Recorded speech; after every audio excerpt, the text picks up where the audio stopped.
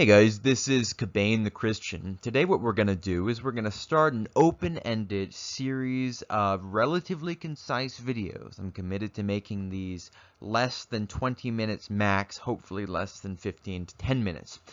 A series of videos discussing biblical answers to Protestant questions and criticisms. My goal here is to be respectful, to be clear, and to be biblical in a holistic way. That is, don't just proof text one or two bits here and there and then appeal to the mere fact of patristic tradition when one doesn't know how to answer a counter argument. Instead, show that the patristic theology, which is preserved in the tradition of the church, is the best interpretation of Scripture, even on its own terms.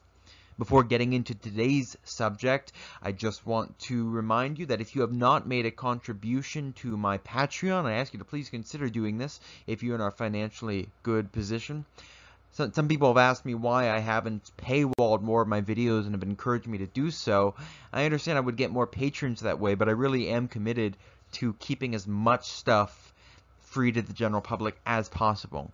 That said, if you do benefit from this content, and if you are able to become patrons, your contribution would be extraordinarily helpful in making that remain the case and in reducing ads as we go forward. Okay, so what I want to talk about is the question of 1 Timothy 2:5.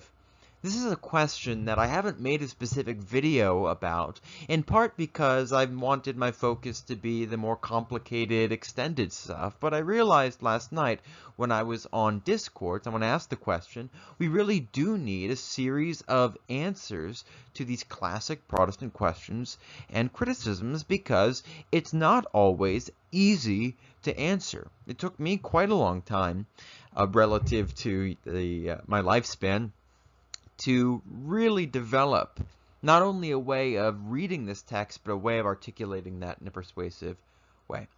So, the fundamental and governing concept of this discussion is going to be two different concepts of unity.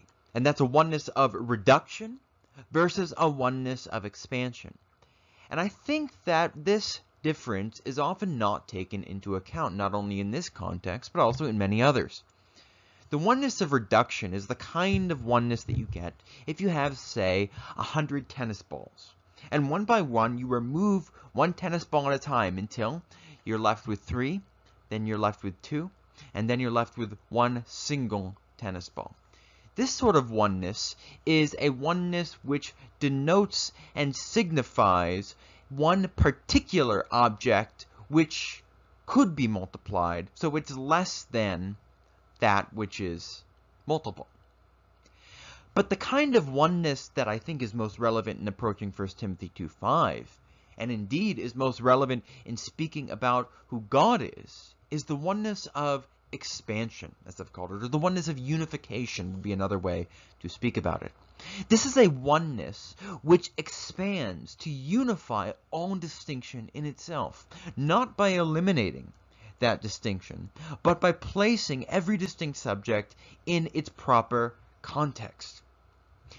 So God unifies everything in himself. Everything that exists in God, and it exists because it is an imprint of a perfection that inheres eternally in the mind of God.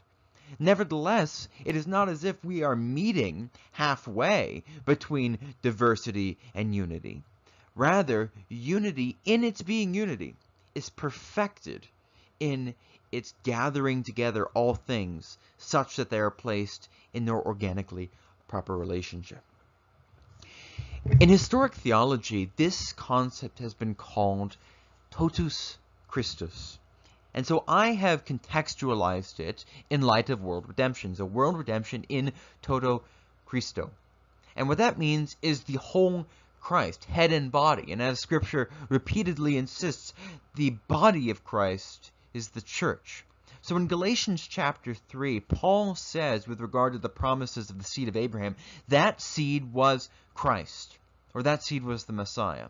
And the context of this is Paul's exposition of the unity of Abraham's offspring, such that it is not permissible to refuse to eat with the Gentiles. Jews and Gentiles are to share one table. I think it's possible they're actually talking about sharing Eucharistic communion. That is the table of tables. I won't die on that hill, but it's an interesting idea. So that seed was Christ. Paul exposits in terms of Genesis not saying many seeds, but one seed. Now, there is a sense in which the Pentateuch does indeed prophesy a particular individual seed of Abraham. John Sailhamer has gone into that in some detail. But there is a close relationship between the promise of the unique and singular seed of Abraham and the promise of the unified Abrahamic family from all the nations of the world. And that is the sense in which Paul is quoting it. Paul is quoting it in order to demonstrate the significance of the reality that the one Christ is the linchpin of the unity of the one family. What Christ has, his church has. We're told in the New Testament that we share in the riches of God's glory in Jesus Christ. Well, think about a marriage. The church is the body of Christ, and husband and wife are one flesh. So, for the church to become the bride of Christ is to be joined to his body, so that one body and bride are two sides of the same coin. If a bride comes into a marriage with a great deal of debt and she marries someone who is quite wealthy, when they combine their assets, all of the debts that she has will be made up for and paid. When we are in Christ, those debts that we have are paid up. Debt being, in this context, the gap between what we ought to be in virtue of our being created in the image of God and what we actually are. We share in God's uncreated life. It's communicated to us. So, by the Holy Spirit in Jesus Christ, by being conformed to the likeness of his cross, we inherit the world to come. We're given a title to be redeemed on the last day. That kind of language is used in Ephesians 1, where it is the Holy Spirit is a down payment or a kind of check which you redeem. That's the word that's used. You redeem it on the last day when you come into your inheritance. This financial terminology is not used haphazardly.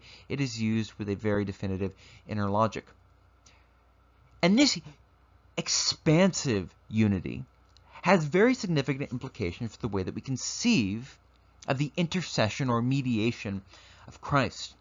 Because if we understand unity in this sense, then what Christ has, we have, not only in the sense that we receive it to the benefit of our own salvation, though that's true, but we become like Christ in that by the Spirit we become instruments for him to communicate grace to other people.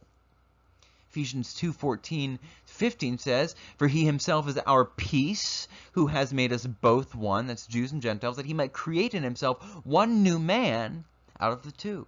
So we see the singular language of Christ being one, and of this one being one man, is used not to denote Christ as an individual, but to denote totus Christus, the whole Christ, head and body, all nations being gathered into his family. And the fact that this is stated in the context of Paul's exposition of the church as the temple of the Holy Spirit is immensely significant in view of 1 Timothy 2:5, because you must keep in mind that the language of mediation is language which is associated with the high priesthood. You look at the books of Leviticus, Numbers, Isaiah, all of this high priestly stuff is about being mediator of the covenant. And in Galatians, Moses is called a mediator. Why? Because what the high priest does is he is able to pass through a series of veils in the tabernacle. And the high priest is a imprint or type of the archetype who is Moses himself. That's why the first high priest is Moses' own brother, to signify this kind of consubstantiality. Moses passes through these veils by ascending up Sinai, and the tabernacle is a kind of moving Mount Sinai. I don't have time to get into this right now, but if you read Michael Morales in his book Ascending the Mount of the Lord, you will find this demonstrated in great detail. And he is, of course, a Protestant scholar. So the fact that this one-man language in Ephesians 2 is being specified in the context of the temple, where the high priest, of course, serves, and that 1 Timothy 2 is talking about high priestly language and Jesus as high priest, well, that starts to point the way towards an answer to the Protestant criticism. Another passage, Zechariah 14:9, and the Lord will be king over all the earth. On that day the Lord will be one, and his name one. Look at the way that the unity of the Lord is placed right next to the unity of all nations around his throne. In that day, the prophet says, the Lord will be one and his name one. That's an allusion to the Shema, Hear, O Israel, the Lord is our God, the Lord is one. The unity of God in the book of Deuteronomy is the foundation for the unity of the nation of Israel. That's why they have one God, one sanctuary, they're one people with one king in the future. God's unity is a pattern or paradigm for the unity of mankind. And in Zechariah, in context, what's going on is that all the nations are being shown the glory of God so that they will all gather to worship God in a renewed Jerusalem where life flows out in all directions. So we must keep in mind that when we speak of the oneness of Christ and the oneness of God, this is consistently stated not in a reductive sense, that Christ is one, in the sense that he extends nothing of himself within the framework of this oneness to others.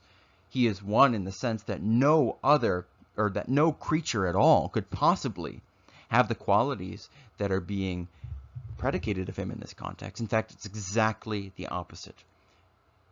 Ephesians chapter 4 speaks of one God and Father, one Lord, one faith, one baptism, one God and Father of all, who's over all and through all and in all. And in that context, he speaks of the unity of the church, one body. The oneness of God, the oneness of Christ is the pattern for the oneness of the body.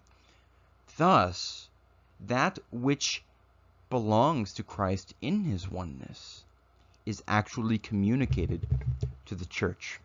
This is what mediation is all about. So why bring it up in 1 Timothy 2:5? Let's read the passage. First of all, then I urge that supplications, prayers, intercessions, and thanksgivings. I want to point out to you that the word here is Eucharistios, Eucharists. Be made for all men, for kings, all who are in high positions, that we may lead a peaceful and quiet life, godly and dignified in every way. This is good and pleasing in the sight of God our Savior, who desires all people, there's this expansive sense, who desires all people to be saved and come to the knowledge of the truth. For, what that means is, because of everything I've just said, I'm going to say this. For there is one God and one mediator between God and man, the man Christ Jesus. So this is about the church. Those who are familiar with the Orthodox liturgical tradition will remember that we pray for those in authority specifically. We pray for those who are in authority, the President of the United States, all civil authorities, and then we say, Lord, have mercy. Mercy coming from this Old Testament context where it denotes that quality by which God is faithful to do what he has promised to do. God has promised to respond to our prayers. Thus we say, Lord, be merciful. Respond as you have sworn. And we do this in the context of a Eucharistic liturgy, a thanksgiving. It's not essential to my argument, but it is very interesting to point out. Prayers be made for all men. In this very context, we pray for the unification of all mankind. And I would point out to some of my skeptical viewers that this basic liturgical pattern is much more ancient than you might be aware. In an interesting book called The Apostolic Liturgy and the Epistle to the Hebrews, the author argues that the Epistle to the Hebrews reflects in many and detailed ways the liturgical phraseology of that liturgical tradition which belongs to the Church of Jerusalem, that is the liturgy of St. James. Now, there's no question that that liturgical tradition has developed in its transmission to the present. Nevertheless, there is very strong evidence, including in the New Testament, that the pattern and structure of that liturgy goes back to the apostles themselves. That's also evidenced by the fact that all of the things that I've just mentioned, so far as I'm aware, are present in every place that the liturgical tradition is preserved. That is, there are multiple liturgies from different cultures and different languages which have these same characteristics, indicating it must go back to the point before these peoples spread out into these various churches. So why does Paul mention Christ's unique mediation? Because he is speaking to Timothy, who is the authority of the church. He is the one who ordains the presbyters. He is the one where the buck stops. Paul is speaking to this guy, the liturgical celebrant, the pastor of the city church, as it were. He commends him to continue these liturgical practices, including the public reading of Scripture. That's a liturgical practice, no question about that. And it is in this very context that the unique mediation of Christ is mentioned, not because it's something in which men do not share, but because it is something in which men do share.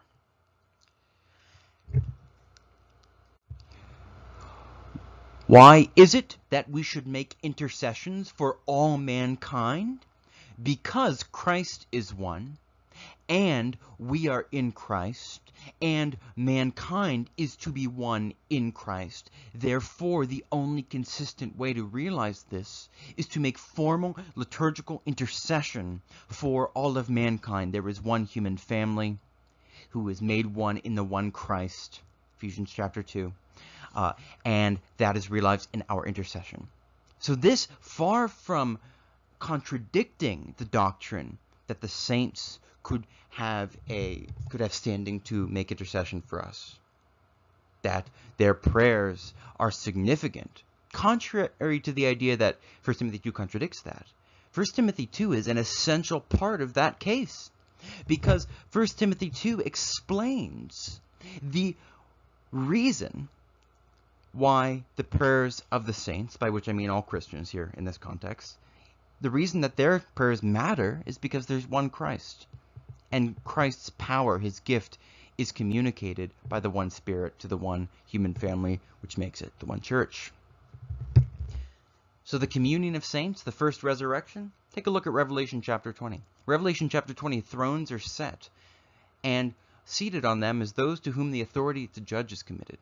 Now, if you look at Revelation chapter 14, these people are those who are blessed because blessed are those who die in the Lord from now on. Blessed indeed, says the Spirit, for their deeds follow them and they may rest from their labors. The language of rest consistently signifies enthronement in a sanctuary context. As the psalmist says, arise, O Lord, to your rest. The king may have rest when he's defeated his enemies, and then he builds the temple, 2 Samuel chapters 6 to 7. Now this is important. You look at the whole book of Revelation, we're looking at the throne room of God. Sometimes that's called the divine council, because in God's throne room, which is the inner sanctuary of the temple, he has counselors, many angels. You see that in the beginning of the book of Job. Or in Isaiah chapter 6, Isaiah goes into the temple, he sees the divine council. And in Isaiah 6, when he is made a prophet by the glory fire of God in the coal coming into him, that's the word of God, which now works through him, Isaiah becomes a member of that council. God calls for a member of the divine council to do a job, and the fact that Isaiah is able to do that job shows he's a member of that council. In the Old Testament, the members of that council were angels. Here we see the seraphim singing, Holy, holy, holy is the Lord of hosts. Well, Isaiah now becomes burning. Seraph means burning. And by tasting the burning coal, he becomes a burning one. He becomes a seraph, and his favorite title for God, or one of his unique titles for God, is the Holy One of Israel. He is singing like the seraphim sing. Most explicit here is Genesis chapter 20, verse 7. Now then return to the man's wife, for he is a prophet. He will pray for you, and you shall live. God is directly speaking to Abimelech. Okay, if you ever want an example of being able to pray directly to God, it's right here. But when God is speaking to Abimelech, audibly, he's hearing the actual voice of God. God says, Abraham's going to pray for you. He is a prophet. He will pray for you. Abraham's being a prophet explains the significance of his intercession for Abimelech. My point here, in relation to Isaiah 6 in the book of Job, sorry, that's someone in the next room having technical difficulties. I apologize for that. The argument here in regard to Isaiah 6 and the intercession of Job is that a prophet is a person who, among other things, makes intercession before God. Their prayers clearly have unique standing. When James says the prayer of a righteous man is powerful when it is working or when it is energizing, literally, he is referring to the prophet Elijah, who, of course, is a prophet. The prophet has the Spirit inside of him and speaks with God's breath, which has in it God's word, and God's word creates worlds. Isaiah 6 demonstrates that the prophet is a member of the divine council. In the book of Job, we see this as well, though implicitly. The book opens with a scene in the heavenly council, and Job is not aware of its proceedings, but having learned wisdom by the story of the book, and having been exalted, having his kingdom and wealth doubled, you compare the beginning and the end of the book, he now is a prophet. He's acquired wisdom. He has acquired the Spirit, who is signified in wind, and Job learns all of this in the whirlwind, Job 38 to 39 and forward. It's in the whirlwind that Job learns this. Wind is a major theme of the wisdom literature because the Spirit is the spirit of wisdom.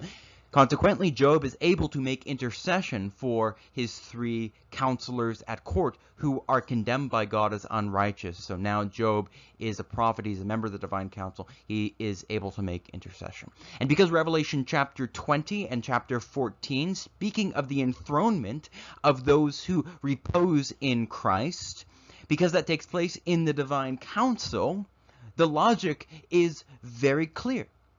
The members of the divine council make intercession, and since the resurrection and ascension of Christ, remember the word resurrection, anastasis, means to stand up, it's to arise. Their ascent to the heavenly council is called the first resurrection. The second death is the bodily resurrection of the wicked. The first resurrection, by implication, is the bodily death of the righteous, thereby fulfilling the word of Jesus in the Gospel of John, as the Apocalypse so often does. Those who live and believe in me shall never die. I go to prepare a place for you, so that where I am, you may be also. And it is therefore by that prayer that the saints are said to reign from the heavenly court. See my series of videos on prayer and the meaning of prayer to understand how prayer and reigning are very closely knit together.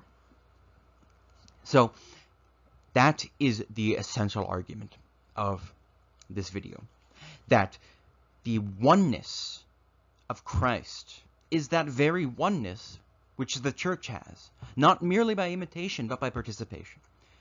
God, through Jesus Christ in the Holy Spirit, because God himself is a triune one, a unity, God, through Christ in the Spirit, endows the church with that very divine oneness. And as such, the church receives those things which Christ has, so that the one mediation of Christ is not a reductive unity. It is rather an expansive one, which includes those who by the Spirit are in Christ. And being in Christ, they have the capacity to implement the work of Jesus Christ by the Spirit. As the Apostle Paul says, I fill up in my flesh what is lacking in Christ's sufferings for the sake of his body, that is the church. What is lacking in Christ's sufferings? Well, nothing at all except our participation in it by the Holy Spirit. That is the argument. If you want to continue to listen further, we've gone a little bit over, but that's the argument in total. But I do want to discuss these Romans texts as kind of a second route to proving the very same thing. So you can head out if you want, but if you want to hear the way that these Romans texts you see on the right are relevant, keep on listening.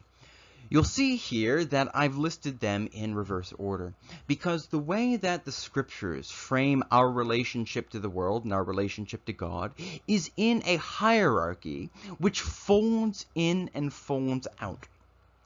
God is absolutely one, and yet the unity of God's glory is a unity which is deep. It has depth. In other words, God can extend himself in a really divine way in a multiplicity of ways, though the only way in which we it's possible for one operation to be known in contradistinction or in contrast to another, in separation from it, that is in creation, which has not been fully actualized. We'll talk another day about the unity of the energy and how that relates to the whole scope of Christian theology. God unfolds himself outwards in creating the world, imprinting himself into the space of contingency, so to speak, in a pyramid of successively less intense ways. So at the bottom you have what we would call inanimate matter, and you as you ascend up the ladder, you grow closer and closer at the moment of creation to animate matter, because God himself is wholly and totally animated by the Spirit and his divine life. So you have, inanimate matter, plants, then animals with blood, and then human beings. There's a lot more complexity there, but that's kind of the long and short of it. But what goes on is that God extends himself outwards through this self-extension of his procession, natural processions. Check out my videos on apophatic theology if you want to get into this. In virtue of constantly flowing out from God, that's what it is. It is nothing other than an imprint of the constant outflow of divine life. And he is always actively sustaining it with perfect knowledge of its nature. Well, by virtue of that fact, it is always flowing back into him. And that's called procession and reversion. And in creation, that process is imprinted into things which did not have to exist. So procession and reversion, this kind of twofold pattern of divine outflow and inflow, that's something which is always flowing through the three divine persons. Well, God imprints this in various ways in the creation. And man is placed in the middle of it. You think of an hourglass, you can turn it up and you can turn it down. Now think of man as the middle of the hourglass. The hourglass could be what it was without man, but God graciously includes man as the instrument through which he's going to flow out into the world and through which he's going to flow back into the world. And so he's unfolding outwards, and then through man, the world is going to fold back into God without losing its own identity. So it's not that it's dissolved in the folding, it preserves all of its unique history, but it is folded back into him, and God and the world become mutually interior, thereby fully realizing the fact that it is an imprint of the Trinitarian life in which all three divine persons are mutually interior. So we begin with the Father through Jesus Christ, and as you can see, Romans works in reverse order. It starts at the bottom, and then it works up to the top until by the end of Romans 8, you are reconciled with God. Now, when Paul says God, he almost always means God the Father. One God, one Lord, one Spirit. That's 1 Corinthians chapter 12. You can see that Paul has dwelt, by the way, not only on the fact that Father, Son, and Spirit are all divine, but that it creates a set of philosophical questions about the nature of unity and diversity to begin with, because when he's talking about the unity of the body of Christ and the diversity of its gifts, it's in that context that he says, one God, many gifts, one Lord, many gifts, one Spirit, many gifts. So Christian theology really was more advanced than people imagine it to have been at this point in time.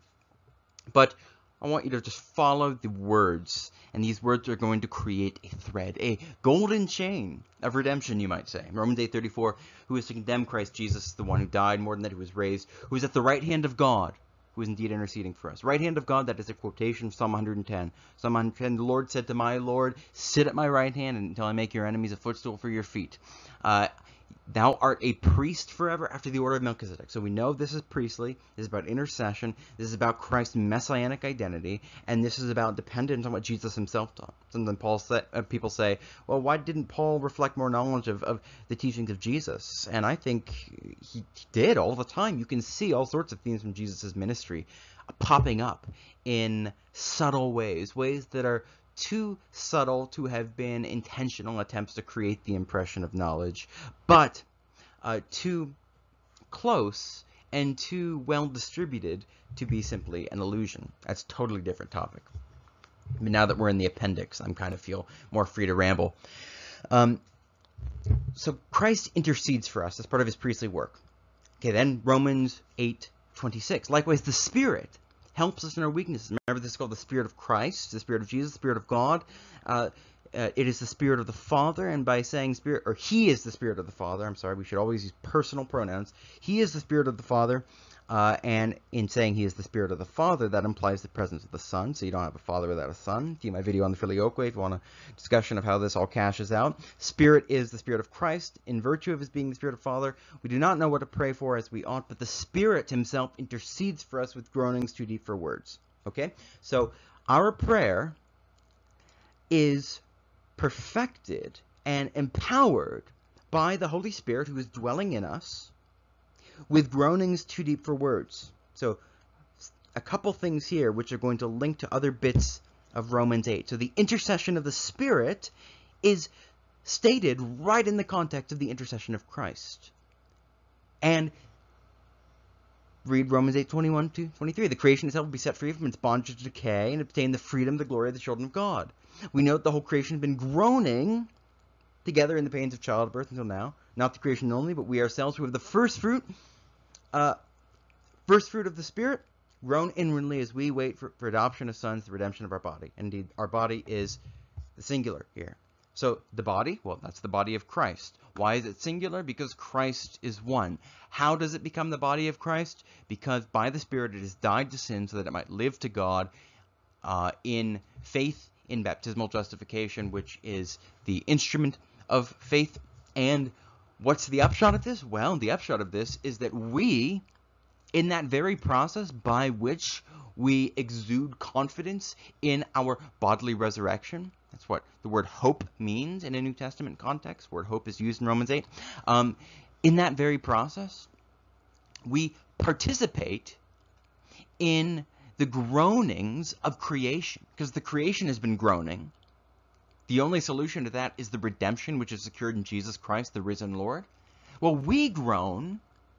And how do we groan? By the Spirit who joins us to Christ. And what does He join us with? The intercession of Christ. That's what Galatians chapter 4 says. The Spirit of the Son is sent into our hearts, crying, Abba, Father. Well, Abba, Father, even though it's iconic, is actually not that common in the New Testament. It's only used a few times. And if you want to know where it's from, read the Gospel of Mark. It's in the Gospel of Mark, Mark chapter 14, I believe. And it is when Jesus is praying for the cup to pass from Him. This is Jesus in the most intimate psychological state of suffering, without sin, in total confidence in God, but with the deep inner sense of what it's like to feel abandoned, despite his total confidence that he has not in fact been abandoned. All of the kind of emotional qualities that we experience alongside and often coming from this idea in our minds that God has abandoned us. Well, Christ experienced those subjective qualities without any doubt that God had remained with him.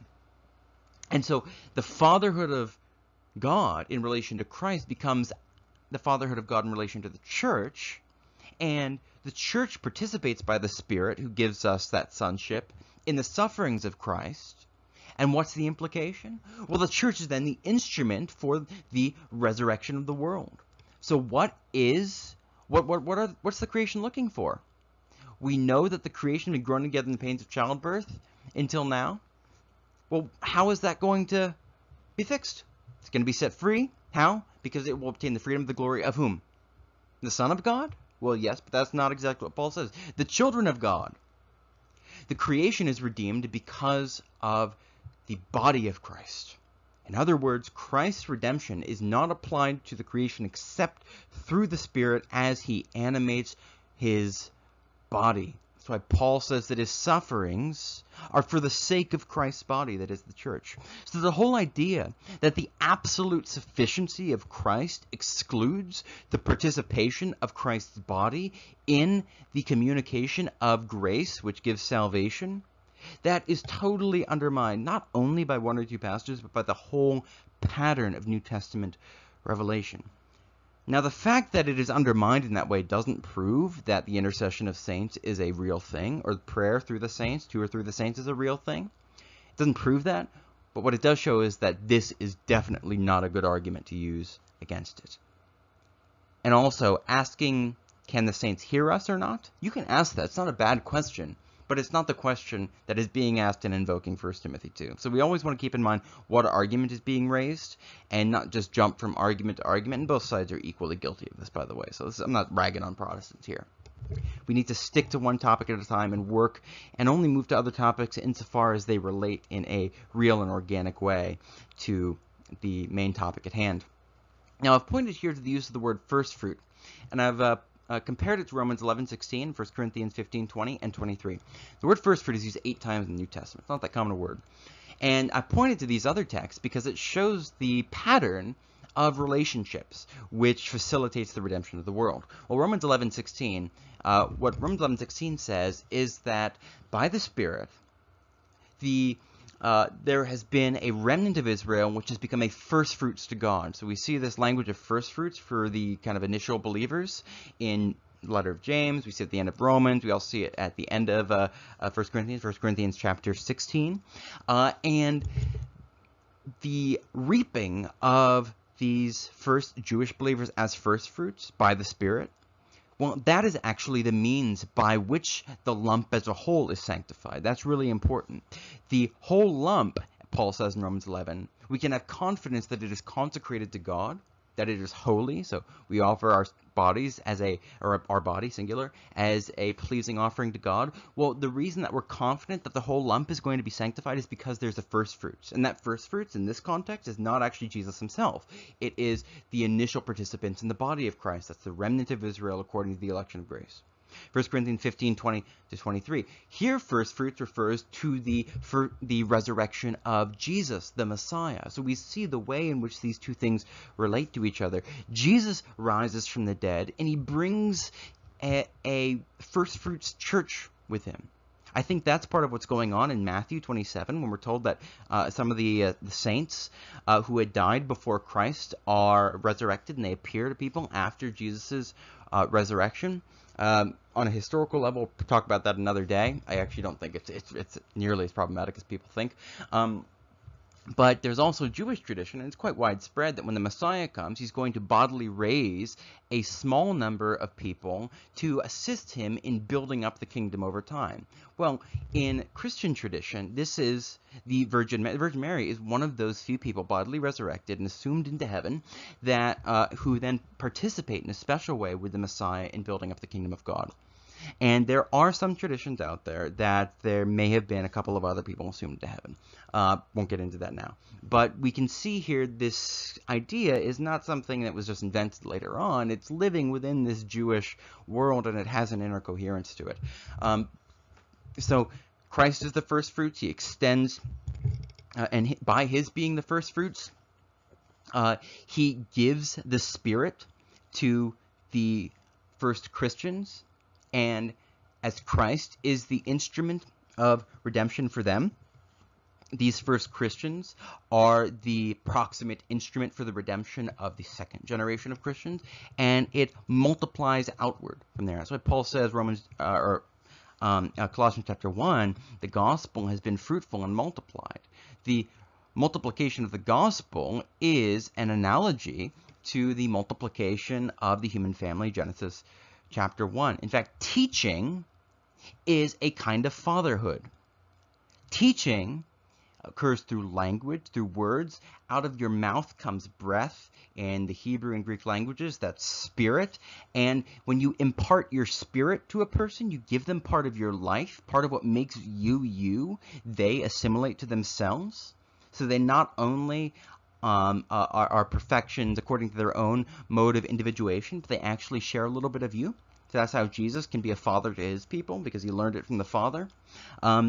So also Elisha becomes a son to the prophet Elijah, and Elisha receives Elijah's spirit, little s.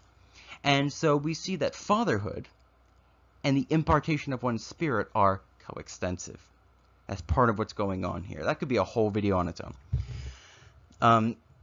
Now finally, Romans 8:18-19. I consider the sufferings of this present time not worth comparing to the glory that is to be revealed in us. I think it is definitely in and not to us. For the creation waits with eager longing for the revelation of the sons of God. So that's the big point here. What is the creation waiting for? It's waiting for the revelation of the sons of God. What does that look like? It looks like their resurrection in a glorious body. How are they raised in a glorious body? Because they share in the glory of Christ. How do they share in that now? They share in it through baptism, in which they trust the promises of God made in baptism. Romans 6:4, Jesus is raised by the glory of the Father. We're raised with Jesus in baptism. And how do they get that glory? By the Spirit. The Spirit communicates that glory. That is why Romans 1:3-4 says, he was descended from David according to the flesh. He was declared to be the Son of God in power according to the Spirit of holiness by his resurrection from the dead, Jesus Christ our Lord. So there is a whole structure of reality which explains why the unique mediation of Jesus is so important, and why actually its implication is the precise opposite of the premise of the evangelical or Protestant criticism. The unity of Christ is a unity which gathers us in and incorporates us into it. Some people respond by trying to make out that this is a kind of allegorical or secondary use of the word one. But I say that actually misses the point at a very deep level. And that's because, what is oneness? Well, oneness is an echo of that which pre-exists in God, like anything is. Everything that exists, any quality which is actually intelligible, is an echo of something in God's mind. Well, the Trinity is not a compromise between oneness and threeness. It is only in God's being perfectly three that he subsists as one. And it is only by his being perfectly one that he subsists as three. You can't have an idea of multiplicity unless you have a concept of unity. And you can't have a concept of unity unless you have a concept of multiplicity. Because of what's being unified, or what's being reduced away, if you want to go with that reductive concept. They're going to need to contextualize each other, no matter what. So that's the argument. I know it looks like I went twice over, but the essence of the argument was communicated in the first 23 or so minutes. So, you know, I really did try my best, more than usual, to communicate as concisely as I could. It may just be that to deliver the kind of arguments of the caliber that I think really needs to be delivered in a biblical context, it may be that 20 minutes is not doable, so maybe I'll make it 40 max. We'll see. You know, it's a work in progress. Thank you so much for listening. Please do consider becoming a patron. I appreciate it deeply, but it really is instrumentally important to continuing what I'm doing right now. I'll have more to say on this, and I imagine most people have clicked off at this point, but I'm thinking of doing live streams announced in advance, in part because people can pay to get their questions knocked to the top and answered, and that may well be a boon for my finances. But one thing I do want to say is, I know that I don't provide as much premium content as other creators do. The reason that I don't is because I don't like to paywall stuff. There are some people who provide for families and just need the paywall stuff. I do need the money, to be honest, but I don't need as much as they do, so I'm a bit more confident that I'm going to be able to pull this off without paywalling that much. So if you do become a patron, please keep in mind that it's so helpful, and it'll help me reduce ads, and we'll see where things go. But I'm very appreciative, and I do apologize if people feel there hasn't been enough content. But again, I do want to keep things as available as possible. I want to pique as many people's interests as possible. So thanks so much for listening, and I'll see you next time. Pray for me, please. Seriously.